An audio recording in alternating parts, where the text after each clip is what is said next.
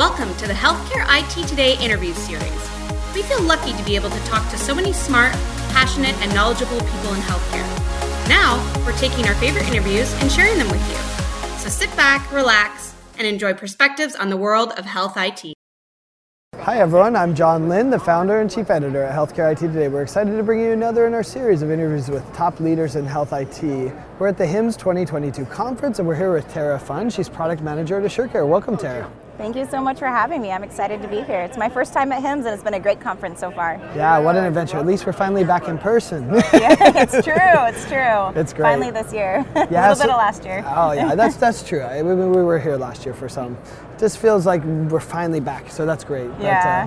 I recently had the opportunity to sit down with your CEO, and during that conversation we kind of discussed the evolving role of pharmacists, and I think it's such an interesting area, but why are pharmacists' role in patient care evolving, and how can technology really support that kind of expanded role? Yeah.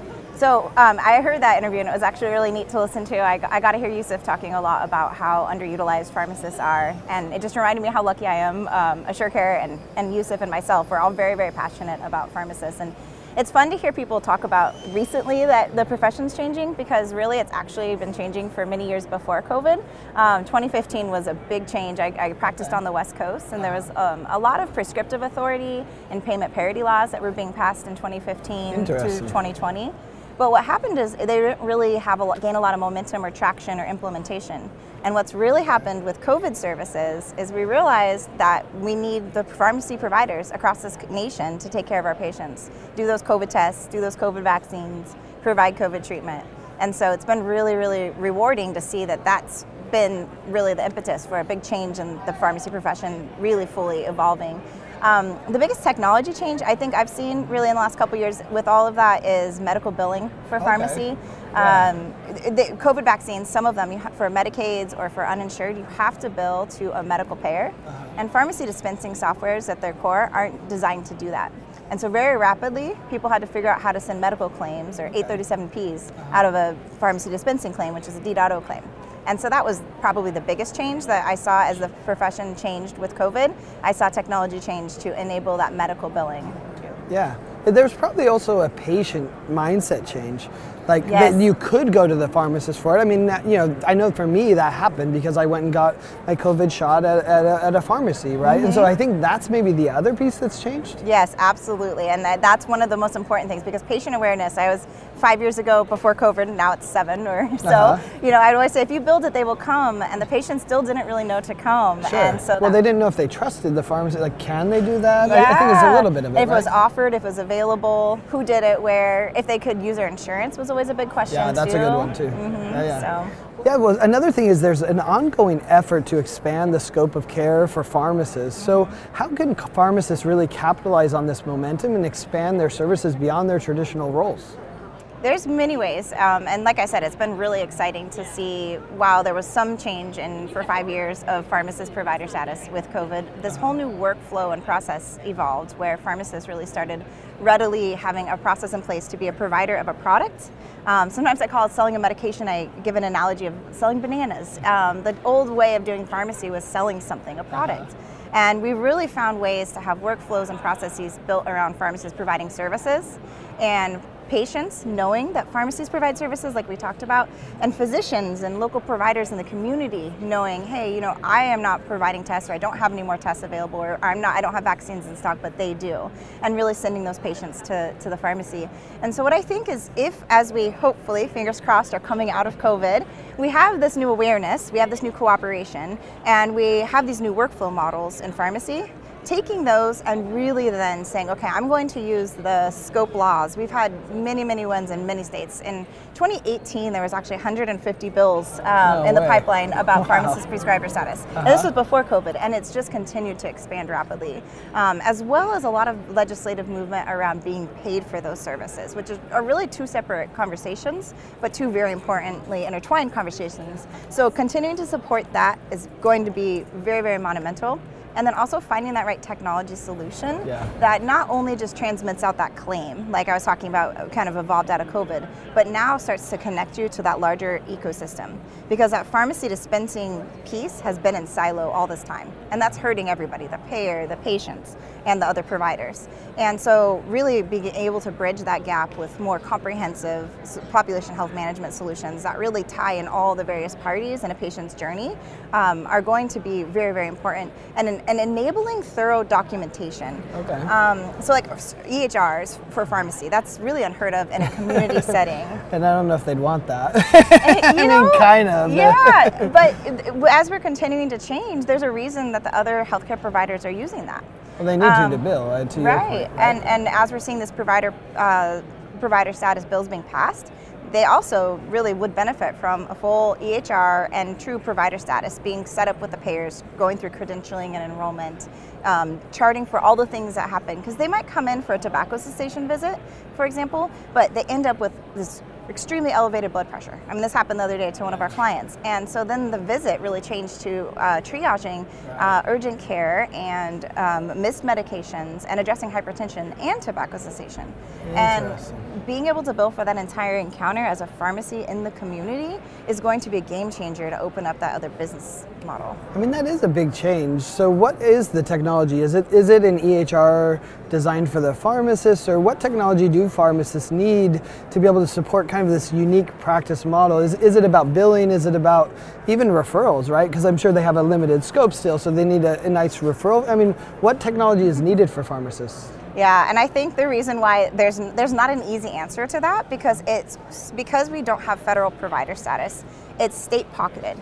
Okay. And so in some states they have kind of a more invoicing type billing method set up, and really they're going to need, their primary method is going to be built around documentation and sending SNOMED codes, a specific type of a communication code to payers to be paid.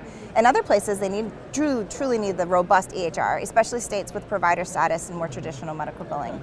But ultimately, ideally, you have it all. You have this comprehensive solution that is really helping generate kind of some version of a universal patient health record so that everybody's working collaboratively and cohesively.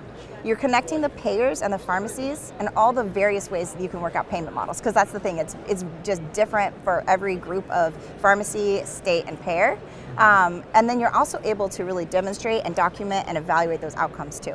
That's the other huge piece that sometimes can be missing in documentation platforms, is really looking at that impact that pharmacist had. So we talked also about the population health initiative and pharmacists' role in that. So how can a pharmacist support population health initiative, and what are the tools they need? So one of the biggest things that we need is cooperation and collaboration and communication. Being a community pharmacist, historically doing a residency in the community pharmacy space, I saw all the work we were doing was done in silo. We really weren't incentivized per se to know that patient was any healthier, because we were selling that product, we were selling that banana, right? Yeah. Whether you took your medication, it worked.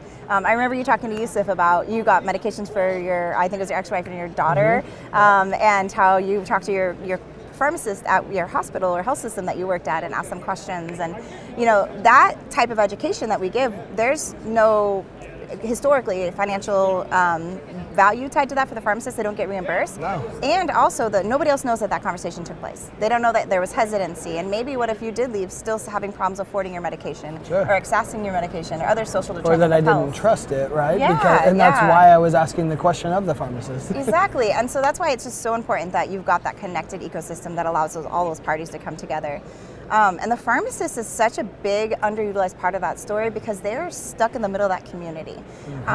They know, down the road there's that church that has the pantry that's got food, or the bilingual That's true, yeah. clinic that has a weight loss clinic that's Spanish speaking, or maybe a local payer diabetes prevention program that they're trying to engage patients. They know all of that, and then they also are the one that's on the ground with those patients. There's tons of stats out there about those high cost, high touch patients, right? I mean, we hear it all the time. And when you think population health, that's one bucket you always want to think about. Sure. The people, the less than 10% costing over a third of the dollars, Exactly. et cetera. How many times are those people coming into a community pharmacy? Because they're almost guaranteed on a lot of medications. Yeah. So really often. And so the pharmacist ends up knowing their hobbies, their kids, their pets, their passions, and can really move the needle on that patient in a motivative way that other call centers or other caregivers might not be able to do alone. So they can work as part of that care team to change that practice model. Yeah. And then the other thing I always think of is those people, I would see them all the time, that just aren't accessing primary care. They go to the pharmacy, they say, what is this? And they pull up their arm and they show you something, maybe. It gets them over the counter or something. I've done that before. Yes, yes. So if we had an EHR, we could document and bill for that, or an appropriate documentation platform. But there's more than that too, like preventative care screenings. Oh, you're over 50.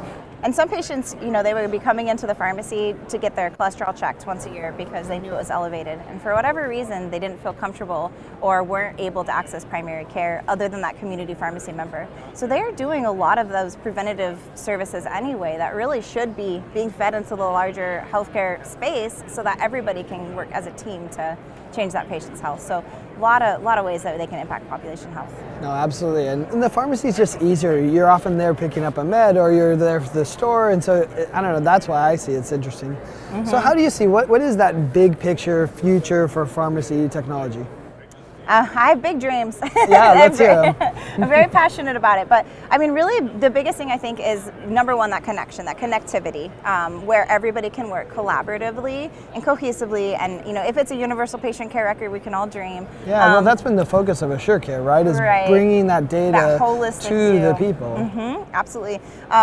Also having that flexible documentation aspect that says, okay, I'm going to be able to support whatever patient care services this patient needs and this provider needs and these payers need. Because with pharmacy specifically, there are so many different practice models and so many different services. Some groups, they might be having you work on social determinants of health. Some might be having you work on patients with asthma. Some might be having you do chronic disease management. Maybe they might be saying, oh, actually, this is we have a big public health need for tobacco cessation or birth control prescribing.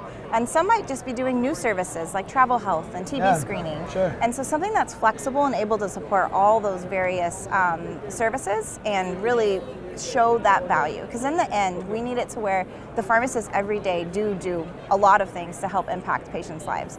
Lower their blood pressure, improve their A1C, make them healthier, decrease the total cost of care. And because they don't have really any documentation platform today, typically, they have a dispensing platform. Yeah, that tells them the rest of the story or tells everybody else the story of what they did. They're not feeding into the rest of the healthcare ecosystem. And when you think about that, over half of the HEDIS measures and star rating measures are tied in with medications. That's a good point. They're impacting these things. It's just not documented right, and it's not being able to be reflected in those measures appropriately. Right.